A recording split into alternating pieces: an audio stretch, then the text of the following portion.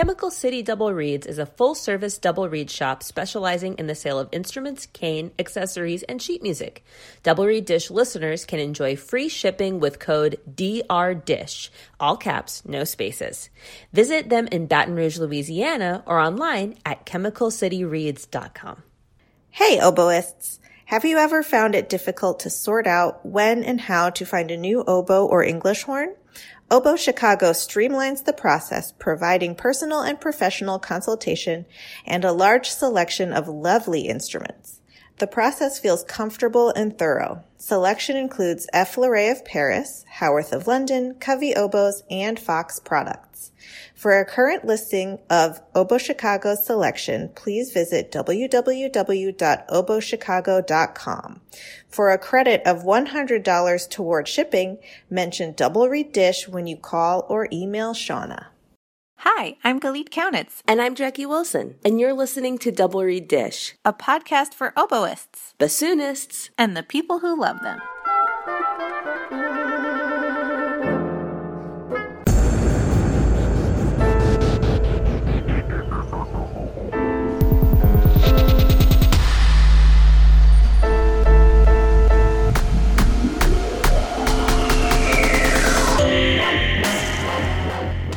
I'm so happy. Georgia's in here with me, and she just fell asleep. She was making a commotion chewing on 2 Nylabones at the same time. Well, I'm jealous of Georgia. It is dark. It's literally pitch black as I look out my window. We are recording this at 6 a.m. So sorry. It was my fault, y'all.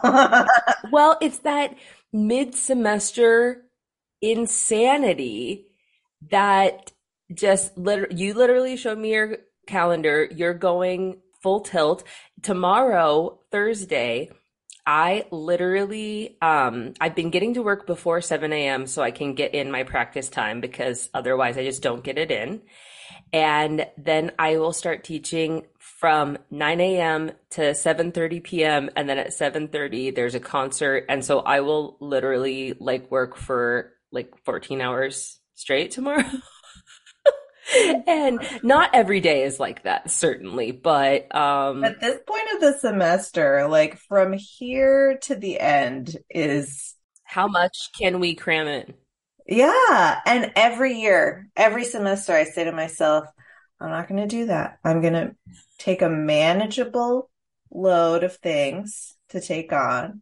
But then things pop up here and there and you're like, yeah, of course I'm going to do that. That sounds awesome. And so then you're like, yeah, definitely. And then there's 6 of those. Or you know what I find, and I say this every semester, I'm sure I've said it on the podcast before, at least for me, I find there is enough time for me to practice as much as I need to be ready for my performances. Or there is enough time for me to take care of all my work tasks, computer time. Yep. But I cannot have both. That's right. I have to choose between those two. So if I'm yeah, today was a great practice day, I'm probably overwhelmed looking at my to-do list. Or if I got a bunch of things off my to-do list, I'm probably neglecting my instrument and my reed case is in shambles. I don't know about you, but my mindset is really important in my practice session. If I'm thinking about the things on my to-do list, my practice session is garbage. I'm kind of the opposite. I've been trying, especially this academic year, to practice, to prioritize practice over tasks. Because historically, I've loved that dopamine hit of it's off the list, it's off the list, it's off the list. Well, it's so seductive. You're oh, look, I am so good at my job. Well, but then it would make me I don't know, kind of resentful. The whole point of this is to be a bassoon artist and teacher. So I've been, like I said, getting to work early, which I'm not trying to I'm sacrificing so much. I am an early bird. I like doing that. I like being at the building when it's quiet and no one's there. That is a nice thing for me. But I've been, starting the day with 2 hours of practice, and then I can I feel like I've paid that bill. Mm-hmm. And then however the rest of the day goes is fine. But if tasks keep me from the bassoon, then I'm like, and get like an attitude about it. So that has been helpful starting the day with practice because I'm like, well, even if the day gets, out of my hands or things come up, I started with 2 hours. That's Yeah, pretty good. that's fantastic. I originally made my schedule so that I don't go in to my office at USM until after lunch. So that I have 4 hours in the morning to do my read making and my practicing. And, when we came back from tour, I really had to cannibalize that time to make up lessons because Mm, I was already making up lessons on the weekends, and there's only mhm. so many hours that you have available to make Yep. up lessons on top of the lessons you're already teaching. So I have been missing that time so much. Yeah. It's really, I really need it. Like I need a long chunk. Like Hmm. I can make do with like a 30-minute chunk here and a 20-minute chunk there, but my brain loves a 4 hour block Yeah. where I can just sink in and not worry, like not have like a quarter of my mind thinking about what's waiting outside my door in 5 minutes.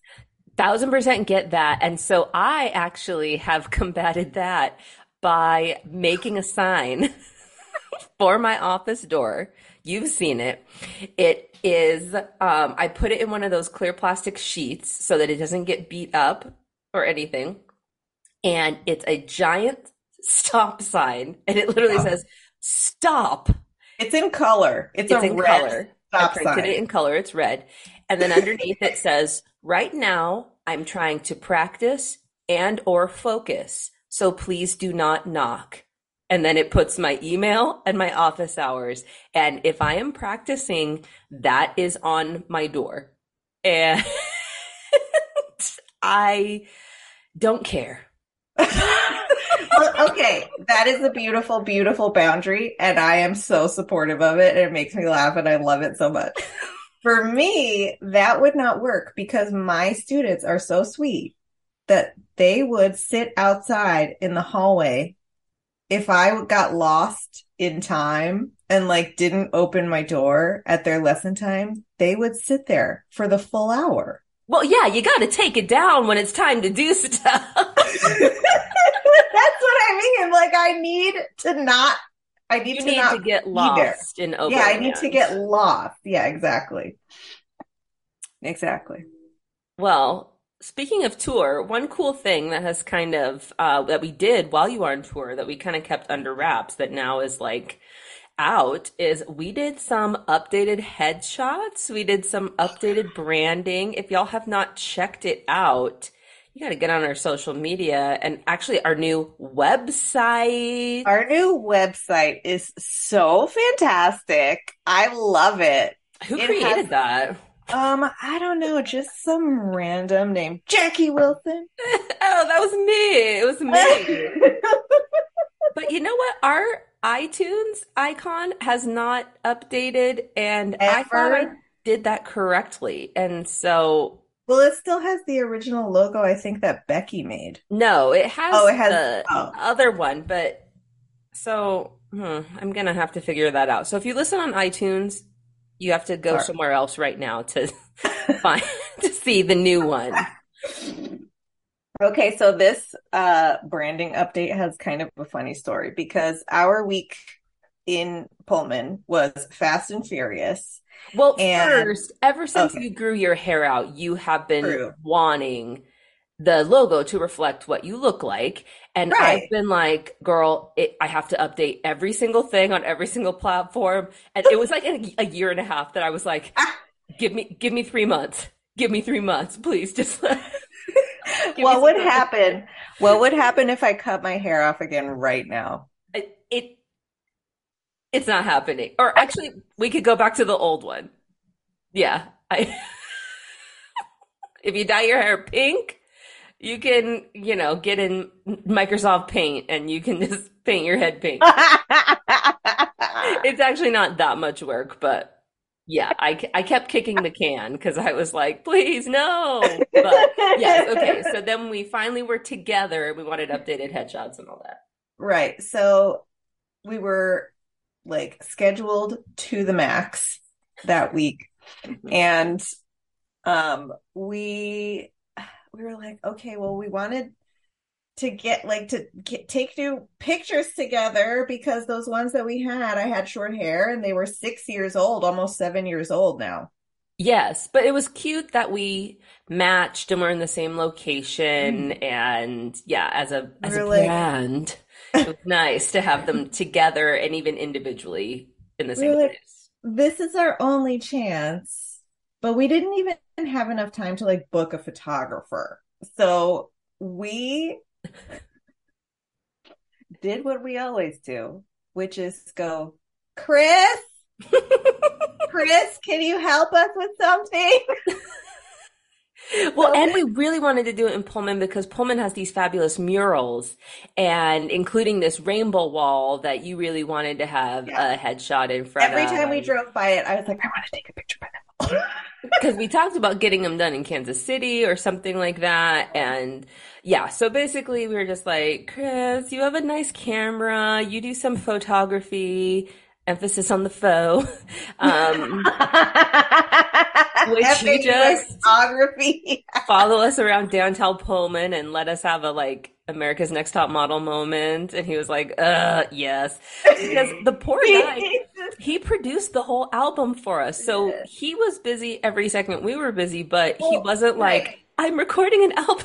This is going to be great for my CV. It was just purely selflessness. And then we were like, how about one more thing?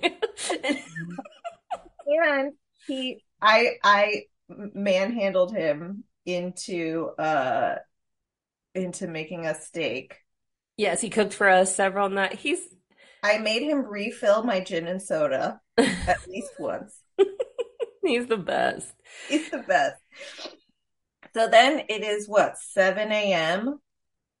Yes, we went out there very Because early. you had an 8 a.m. We were like, okay, Class. Yep. we have to do this. There is 1 hour block at 7 a.m. in which we can do this. And poor Chris was in the middle of marching season. So he was like getting home at like 9 p.m. every night and then tromping out with us at 7 in the morning. And he took a bunch of pictures and they turned out phenomenal. They turned out really well. Yeah. I was like, and it's just with like, we have a nice camera, but actually the setting on the iPhone ended up being like the easiest and portrait mode. Yeah. Yes, it was just, it's really high quality. And we were like, okay, we'll take this free headshot photo shoot situation. We should not brag on Chris too much on the podcast because people are going to start flying him out to do everything. Yeah, this is not a like Sister Wives situation. Sorry, he's taken. It's not.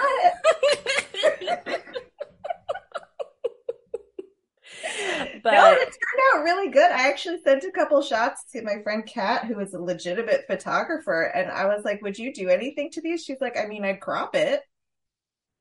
yeah. And I was like, cool. We're good to go.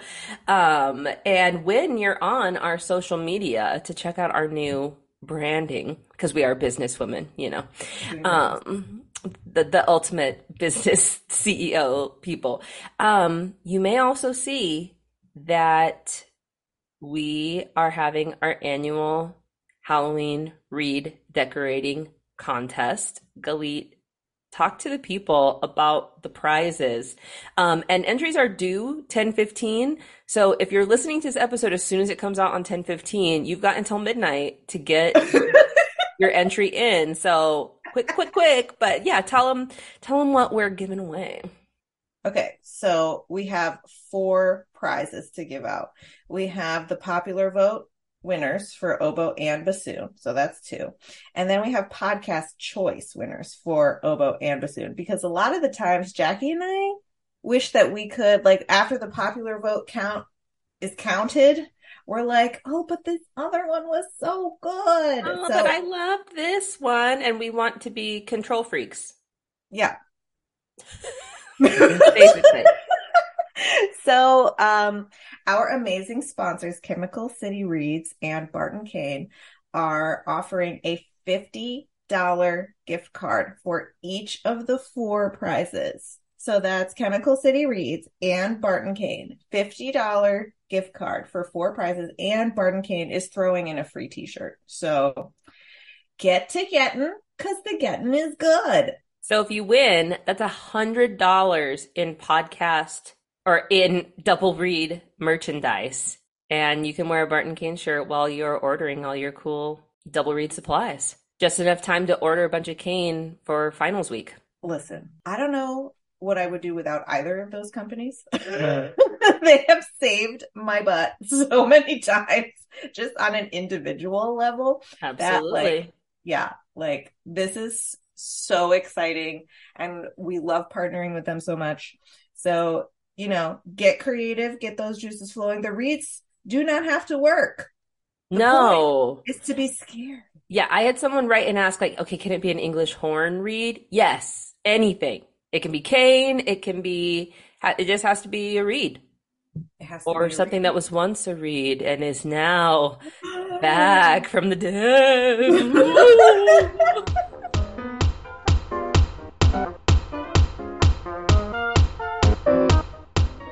Consider buying your processed oboe and bassoon cane from those friendly folks over at Barton Kane. Processed with care and precision for your everyday reed-making needs. Take the pain and injury out of reed-making by letting Barton Kane do the hard, repetitive, boring stuff. Free up time for practicing, happy hours, hikes, baking, and spending time with friends and family. Barton Kane, here for you. Visit www.bartonkane.com. Ugly Duckling Oboes is dedicated to the development of young oboe players. They provide quality handmade oboe reeds, private lessons, and high-quality oboe sales, rentals, and consignments.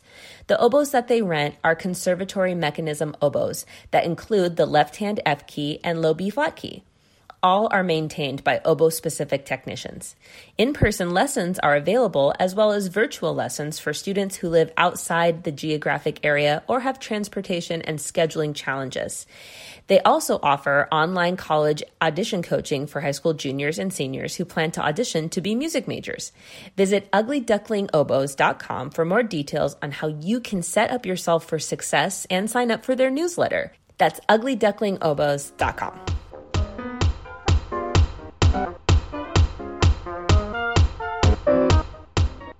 We are delighted to welcome to Double Read Dish Melanie Rothman, oboist in the Bavarian Radio Symphony Orchestra. Welcome to the podcast.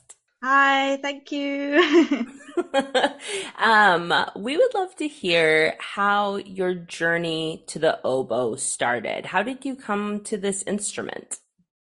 So when I was about 9 years old at school, the teachers had reported to my parents that I'd been misbehaving because basically I was finishing my work in class quite quickly and getting bored. So they moved me into another school, which was supposedly meant to be a bit more challenging, which it was actually, where there were a lot more subjects on offer than you would have in just sort of normal state school in the UK. So that meant that there were music lessons, which was something that wasn't accessible to me before. And I arrived at the school and I really didn't know anything about music. And almost all the girls played an instrument or sang or had some kind of music lessons. And I was the only one who didn't really do that, more or less. And I couldn't read music. I didn't know what a clarinet was or a cello was. So I was really, arriving to this place with no idea. And on a Thursday lunchtime, there was an orchestral rehearsal, and obviously I ended up more or less alone outside in the playground, being one of the only people who didn't play anything. So my 9-year-old self used to go and listen to the orchestral rehearsal, which must have been quite something, listening to an orchestra of girls under the age of 12.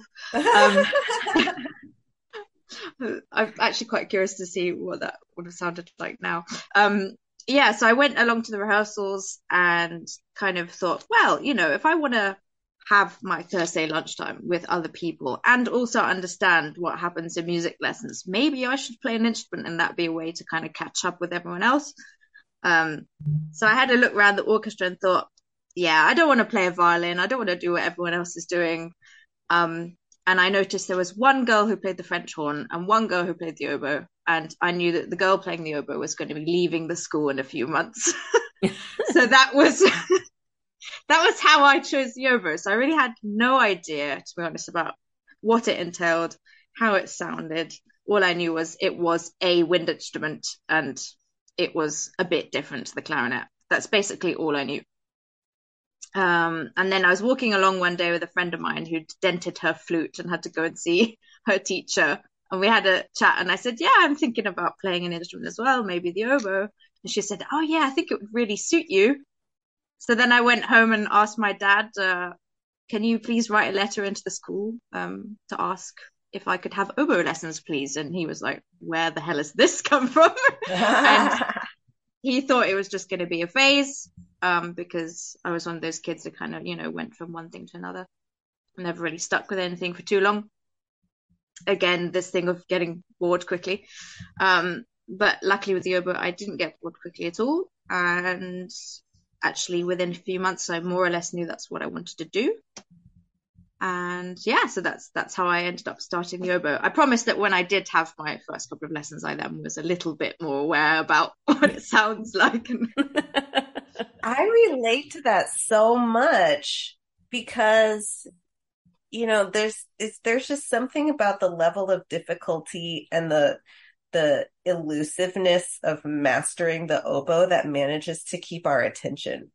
It's just slippery enough to get away from you if you don't pay attention to it for 5 minutes. So yeah, that seems like a really powerful motivator.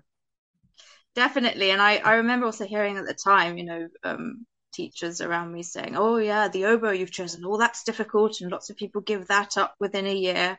And I thought, I'm not going to be that person. I'm not going to be a giver upper. So I stuck at that and I worked really hard at it. And actually it was good for me to have, a thing where I didn't just move on straight away to something else, where I really stuck at it and worked hard and enjoyed it as well, obviously. Otherwise I wouldn't have carried on if I hadn't enjoyed it. And obviously there's that element that, I'm good at this, so I enjoy it, and I enjoy it because I'm good at it, It's part of that as well. Yeah. Especially when you're that age. I think that's quite important, that you feel that you're good at it as well. Yeah. Can you talk us through more of your educational training and then your professional journey of how you got to where you are today? So I started off with a teacher called Hilary Dennis, who was teaching at the school I attended in South London.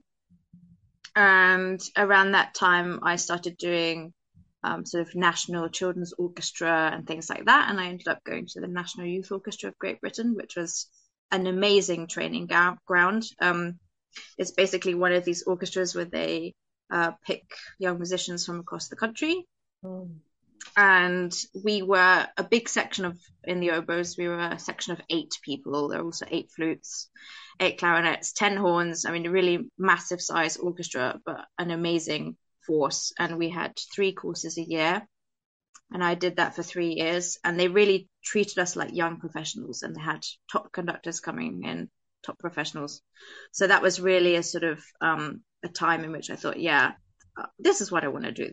Orchestra stuff, that's really cool and really enjoyable, and the sort of collective feeling of preparing something with a whole group of friends. So at that point I then started to apply for music colleges, and I attended the Royal Academy of Music in London for a short time, and then kind of decided that I wanted something a little bit different. So I left to France and I studied with Nora Sismondi for a year. She was then the principal oboe of the Orchestre National de France, but now she's at the Suisse Romande in Geneva. So I was with her for a year. And then I did my bachelor with David Walter at the Conservatoire Supérieur, so the famous Paris Conservatoire, let's say, CNSM. And after I did my bachelor with David, I did an Erasmus exchange and then my master's with Stefan Schilly at the Mozarteum University in Salzburg. He's one of my favorite oboists. Yeah, mine too. One of mine too. Yeah. And he's also an amazing teacher and fantastic human being. And after that, I did 1 year of a new music academy called the Ensemble Moderne Academy, which is linked with the Ensemble Moderne, which is one of the specialist new music ensembles. And then finally, I did a postgraduate in Stuttgart with Christian Schmidt. So lots of studies, lots of moving around, lots of different teachers, but all of them were extremely valuable in different ways. When I look back at my educational journey, I often have these like crystal clear aha moments of, oh, this is what they were talking about, or kind of like a moment of enlightenment, like, oh, I got it now. Can you share with us any of those aha moments from your really superior education? I think one of those aha moments was I remember when I was studying in Paris with David, him kind of reiterating quite often that I should just be myself, which actually at the time I didn't really understand what he meant by that. And much further down the line, in terms of trying to find an orchestral job and doing auditions, I've started to see how important that is, that I'm really true to myself and I don't pretend stylistically or otherwise to be someone else or to fit into a certain box because I think that's the thing I should do. So I would say that was an aha thing that came much later. That sounds extremely empowering. Yeah, David was pretty incredible in that sense. Like he had an enormous respect for each of his students, and has quite a unique teaching style. So, there was a lot of lessons where we would like literally play through a whole piece and then talk about it at the end. So, an approach that's quite unique, really. But for me at that time, it was really good for me. So, yeah. Could you maybe talk a little bit more about how you cultivated that individuality? I'm not trying to be controversial, but I think that is something that I hear a lot in European playing is an emphasis on a soloistic quality and a unique voice. And worldwide, those are the players that we tend to venerate and that when I'm listening excite me the most. But in the United States, it can be homogeneity can really be a priority. And so that's something that like individually I place a lot of value in, like that I admire these European players so much. And I would be really interested in how one intentionally cultivates that or what you felt pedagogically empowered you to do that kind of more the detailed process of how you develop that skill. Right. I mean, if I speak for myself personally, I would say that having studied in the UK and then France and then Austria and Germany, just having those 4 different countries, teachers who came from basically three different nationalities, that already in itself meant that I had to, in a way, kind of pick and choose what I wanted for myself and stylistically. I think some people might find that really confusing, and maybe when I was much younger, when I first started studying, it was kind of confusing, but I was also really driven by the French style of oboe playing at that time. And so I think just sort of naturally, if you like, over the years that I studied, I kind of took on things that I wanted from each of those individual styles. And that kind of made me who I am now. And in terms of otherwise, individual approach to my playing,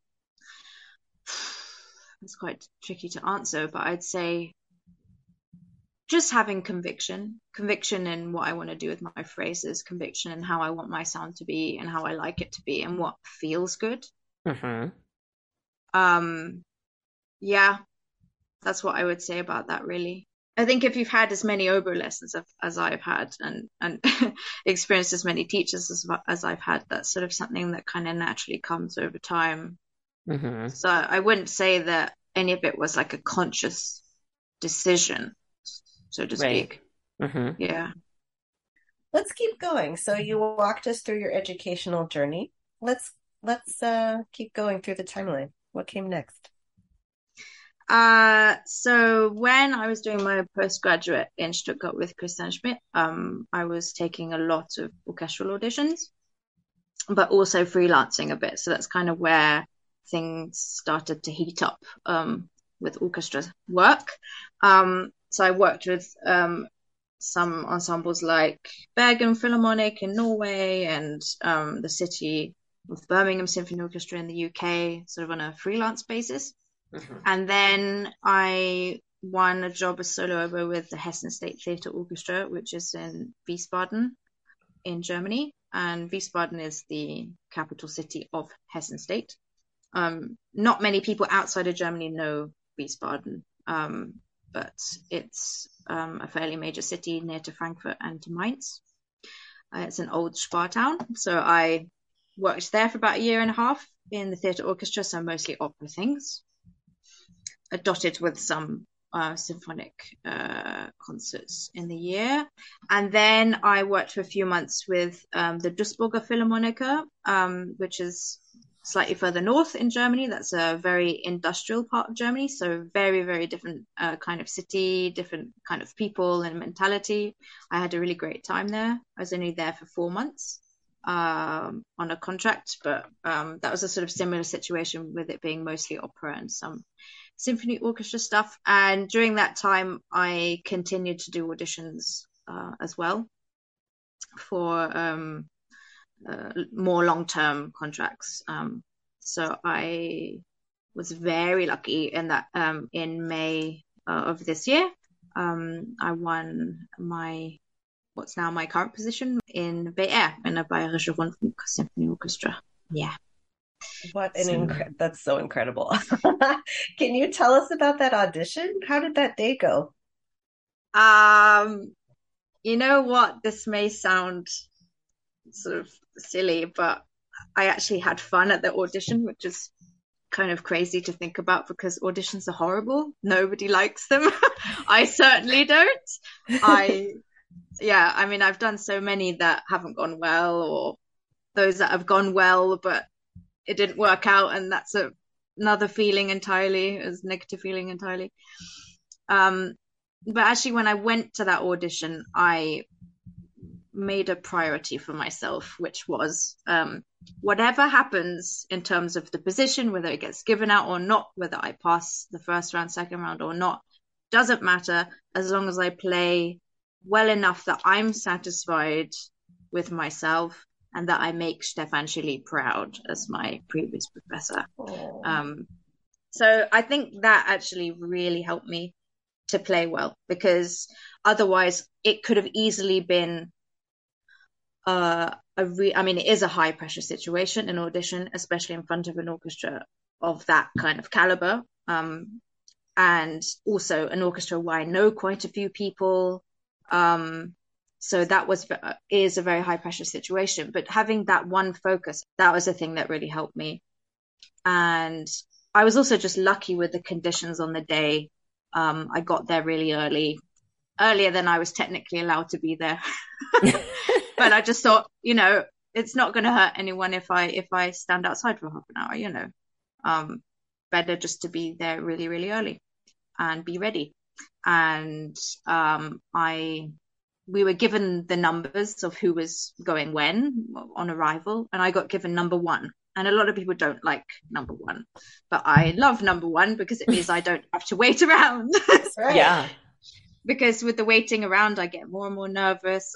I hear more and more people around me, and hearing how good everybody sounds does put me off at an audition. I'll be honest. I find it hard to stay confident.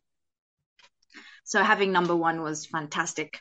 So I just went straight in. Good morning. Here we go. Let's do it. And the first round, I had to play quite a lot of repertoire. We all did.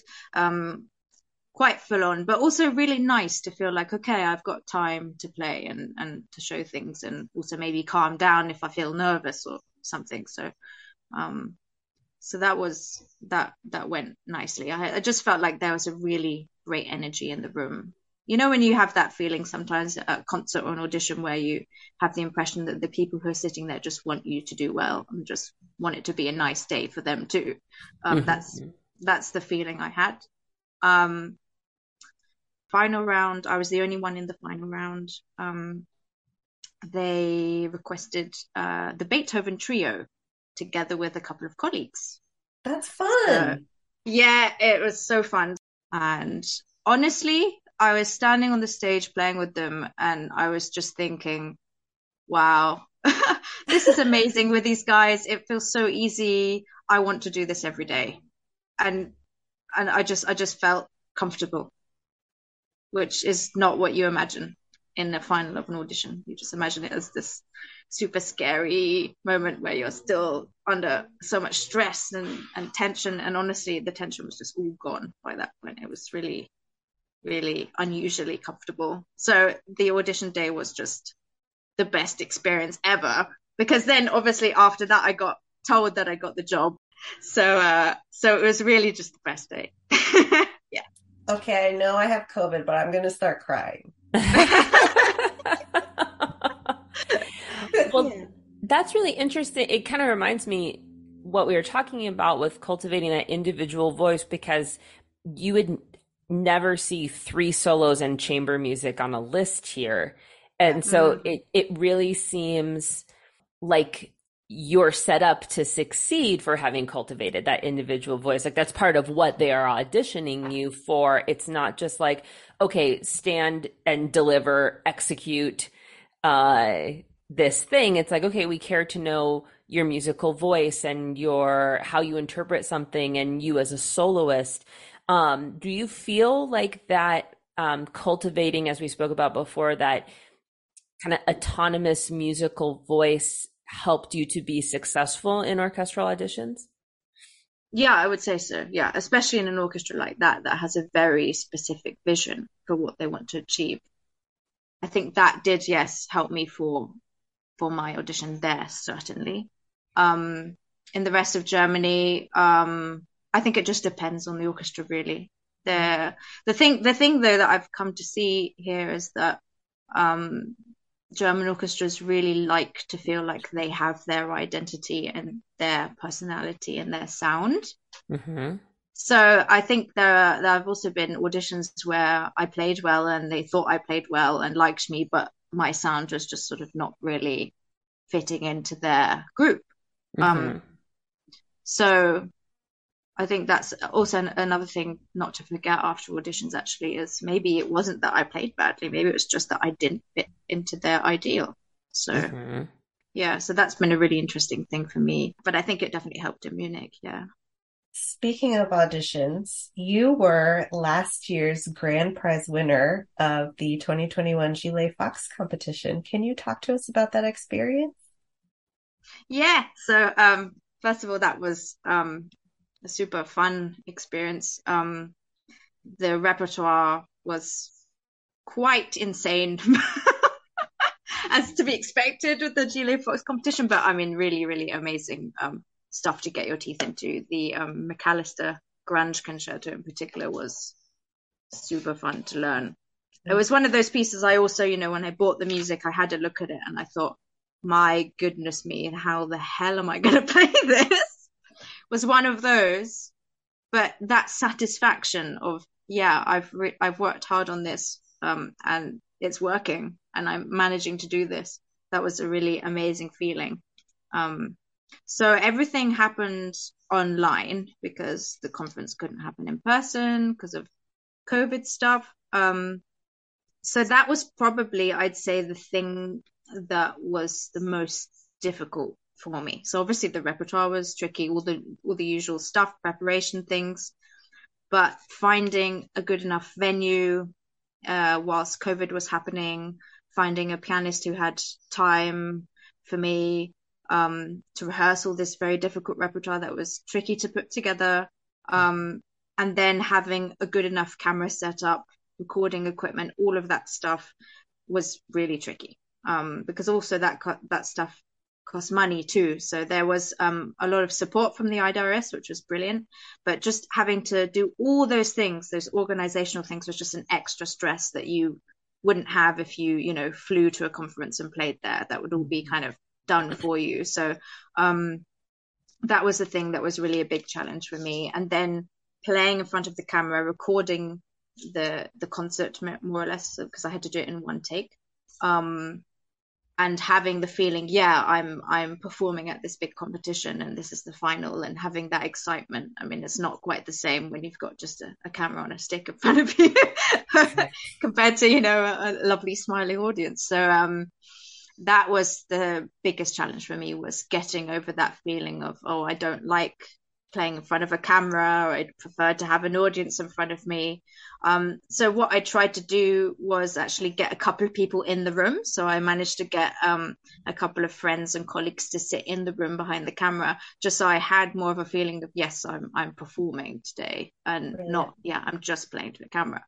And that was a really, really formative experience for me. Really was, because I felt like I was facing these challenges head on. I feel nervous about playing to the camera. I feel nervous that my personality won't come across well enough, or that I'll get so focused on my technique because there isn't an audience in front of me for who I want to play music to. So that was really a big challenge, but a really good one to have done, for sure. And finding out that I won the competition online was also quite weird. I was sitting in a car at the time on the way to pick up some pizza or something. I mean, it was like the weirdest way to find out you've won a big competition, but kind of funny in a way too. But I mean, the nice thing is that I could go to the IDRS this summer, so a year later, and meet people and have the feeling of the conference and the excitement there, and also seeing the Gilets Fox or the bassoons this year, and experiencing that on the other side was really, really nice. So I'm kind of glad I managed to catch up with some of that a bit later. You've been successful and active in other competitions as well, and so I wonder if we could hear a bit about what you learn or gain from competitions. Like if someone is, I know we've heard countless stories of people going, oh, well, I bought the pieces and then I just decided not to. I backed away from the edge. And so if someone's kind of waffling and deciding, should I go for it and do a competition? Maybe what you feel you've gained, or what competitions have to offer to a young musician. Well, the thing that I'd say competitions are really fantastic for is, preparing a lot of repertoire that you might not otherwise play. So discovering pieces, first of all. Secondly, for building up stamina, it's absolutely amazing, because you usually don't play so many challenging pieces in succession like that. And also just, having this weeks or months of preparation where it's like, okay, I've got these pieces to do and I want to play it to the absolute best of my ability and make it the most musically convincing I can. There are rarely other opportunities where it's as intense as that is. So after you've had, a few months of preparing for a competition, maybe performing at the competition, maybe getting to a final or semi-final, the feeling of satisfaction firstly is really quite something, and the second thing is your technique will absolutely go forward. There's no way that it would go backwards. There's just no way. Because it's this incredible intense workout that you've been doing for ages. I mean, it's every time I've done a competition I've really felt the difference afterwards. Yeah. Could we hear a little bit about like your practice routine, or what that intense period of time looks like tangibly? So, especially for competition preparation, I would kind of write out a plan, because there's so much repertoire to cover. I would write like a 2 to 3 week plan of, okay, Monday the 1st, I'm going to do the first page of the first movement of X sonata, and I'm going to do the first page of the second movement of X concerto, and just kind of organize it in that way so that I don't feel overwhelmed. Because, you know, you could look at a list for a competition and think, oh no, there's far too much repertoire. There's no way I can get through that. Of course you can get through it. It's just a question of organization in a way that feels bite-sized and doable. The same also for memorizing something. If you have to memorize the Schumann Romances or the Strauss Concerto or whatever it is, same thing. I do exactly the same thing. I wrote myself out a little schedule for about, say 3 weeks period, and then do my best to stick that as much as I can. And also being mindful of not setting myself too much per day, because I have done that too in the past. I've set myself too much per day. So that's one thing I do. And then once I feel like I've more or less gotten the pieces under my fingers, but not really at a performance level, I actually push myself to play it to people anyway.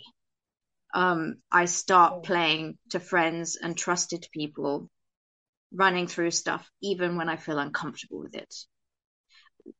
Some people would disagree with me with that method, but for me, it's like ironing out all the creases as soon as possible. So as soon as you start performing to people, you see, aha, okay, actually this section is not as bad as I thought it would be, and this section definitely needs a lot more work. So it's really interesting to start running through whilst you're still kind of learning things and getting them ready, rather than just leaving it till right at the end, because you have better scope over, okay, what really, really needs to have priority and which doesn't.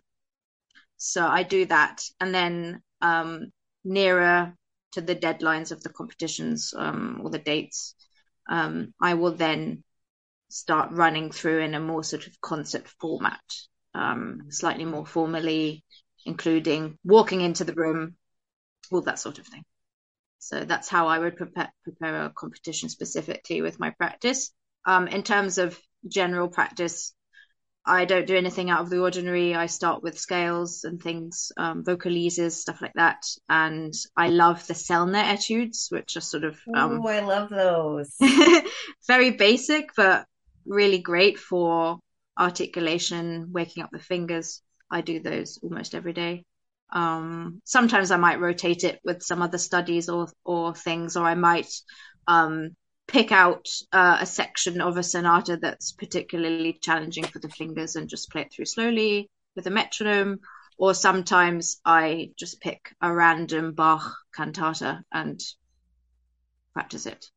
So I like to kind of keep things on my toes a little bit as well. But I wouldn't say I do anything particularly unusual with my practice routines. Do you address in your preparation the mental side? You're obviously a fierce competitor. What do you do to, strengthen your mind? Do you do anything specific, or is that just all tied into your organization beforehand? Well, I would say that mental practice plays a big, big role for me. I do it a lot. I really do it a lot. I really like to sit down with my scores before I go to bed, even if it's just listening through with the recording I love, or even listening through without the score. And then there's also a thing that somebody taught me once, which I think is really awesome, is where you sit down calmly in a chair, close your eyes, and you imagine yourself performing the whole concert or competition repertoire in one sitting. So you sit there and you think through the whole thing, and you do it in a way where everything goes exactly how you want it to go. So you're sort of training your brain in advance. Okay, it's going to go this way. I'm going to walk on stage in this way, and I'm going to feel this way. And my first note's going to sound like this. And you basically walk through the whole thing from A to Z in your head, exactly how you want it. So that's a really, really good tool for being a fierce competitor, as you put it. But which is really funny to me, because I I wouldn't describe myself as a competitive person. I mean, I went into competitions for the challenge and because they're uncomfortable and because I don't like them. That's actually, it's true. That's why I did it, because I thought I need an extra push. I need a goal. I need something that is gonna make me a better oboist. So, yeah. I love it. Can we hear about a favorite memory that you have of a past performance?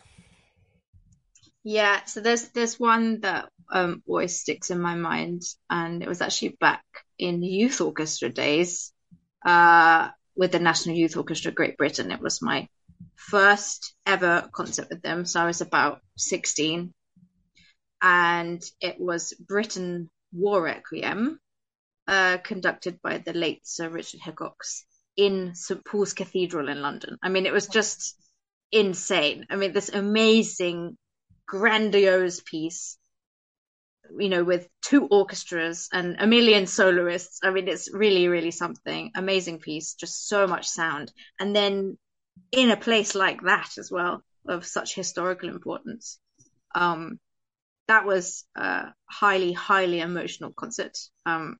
Really, really incredible experience. And I think that was probably, one of the concerts for me that confirmed, yes, this is what I want to do. This is what I want to do with my life. So that's the one that really sticks out for me. Yeah.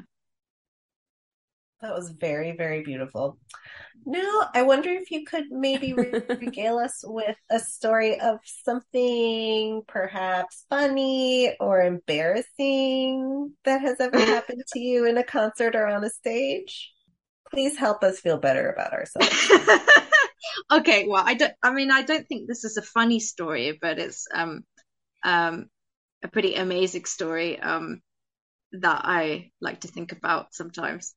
And it's, again, with the National Youth Orchestra, so a lot of stuff happened then. We were playing a concert maybe in Birmingham or Manchester or somewhere, in a major concert hall somewhere. And at the end of the program, we had Ravel La Valse. And there are these little first oboe solos near the beginning. These little solos. And I was sitting third oboe cor anglais in that concert. And the poor girl who was playing first oboe, her oboe just like seized up while she was playing the first little solo. And we still don't know till this day what happened, but she panicked because obviously her oboe just stopped working. And then the guy who was sitting on second oboe, it was incredible. Within like 3 seconds or less, he reacted and started playing for her, instead of her, because she'd stopped. And he was so nervous at having done that he froze as well. And the girl, the other side of me, because I said before, the National Youth Orchestra is huge. We have like 8 oboes. The girl on the other side of me, who had, first and second oboe parts, she then started playing. So, I mean, it was this incredible, like sort of wave within the oboe section of one thing going wrong and then the next person stepping in. It was absolutely amazing to see how quickly people can react in a sort of emergency situation like that. And I was sort of sitting in the middle of these 2 people, like, what the hell just happened? And then, sort of tutti passengers were coming back. And so I passed my oboe down to first oboist and said, take my oboe for the rest of the performance. And she gave me hers, and I had a quick look at it. No idea what the hell was happening there. I mean, it was just like from nothing, completely jammed. And I thought, you know what? This is the last piece of the concert. She's playing on my oboe. She's got more important stuff to do. I'm just sitting here on third oboe playing in the loud tutti bits. So, it's okay. Yeah, so that was, yeah, not really funny, but a really, really weird moment, but kind of amazing. And the next day we had a concert in another concert hall, and Paul Daniel was the conductor for that course, and he said at the general rehearsal for the next concert, "Bravo oboes for last night," and everyone around us looked at us like, what's he talking about? Like, what happened? Nobody noticed. Yeah, nobody noticed. Miraculous. So that makes me think, if there's like a crazy thing like that happens and nobody noticed, not even the people around you, the small little mistakes you make in a concert, is anybody really noticing? Probably not. Yes, I agree. So, passing oboes around and all this stuff, nobody even knew. Yeah. So everyone's like shivering and shaking in the corner. I mean, there was definitely some shivering and shaking going on, but successfully got to the end of La Valse. This also explains why we are the way we are, because things can just stop working at any moment for no reason. Yeah, exactly. So I think, there's this whole element of we're kind of actors in a way. You kind of have to pretend that everything's fine, even if it feels like it isn't. Mm-hmm. Right. The funny thing about that is that I recently had to play La Valse again, and it was the first time since that event. So about 15 years later. And I was playing first oboe, and obviously my head was just spinning. It was saying, your oboe is going to seize up now. So, yeah, next time La Valse comes around, I'll be really positive about it. I'll say whatever happens. God. That's so funny. Get to the end. Your mind is like, what's the worst that could possibly happen? Oh, that thing that happened last time? That's the worst. Yeah, that's the worst. I mean, luckily it didn't happen to me in my oboe, but goodness me. I mean, it's good to know that, friends or colleagues around you can just step in. I mean, you probably know that amazing video from London Symphony Orchestra, Olivier, and I love that it's the descent into hell is the part of the Berlioz work. It's called the descent into hell. Yeah, it definitely was. But amazing. I mean, it's so incredible how fast Rosie passes him an oboe and he just plays it like nothing happened. I mean, it's absolutely amazing. I mean, I obviously don't wish for stuff to go wrong in orchestral concerts because it's super stressful, but sometimes you kind of do just to see what will happen. Right. Yeah. It'll make a good story later to tell in a podcast. Exactly. Absolutely. What advice do you have for a young musician who aspires to have a career like yours? I'd say follow your gut. Because especially when you start studying and you're choosing a teacher or a university to go to, that is absolutely the moment to listen to what you want and what feels right. Because, other people are going to tell you, oh, you have to go to this teacher, or you have to go to this festival or whatever it is. If it doesn't feel right to you and something else feels better to you or more attractive or just feels like it's the correct thing, then apply for it and just do that. There were points during my studies where I was looking for something different, and like when I left the UK to go and study in France, and that I could have easily just passed it off as, no, that's too difficult, that's too much of an upheaval, that's too much change, loads of excuses. But no, I went and did it, and I'm so happy I took the risk. So I'd say whatever feels right, go for it. That's amazing advice. Melanie Lofton, this went by way too fast. Thank you so much for joining us on Double Reed Dish. You're very, very welcome. I had lots of fun.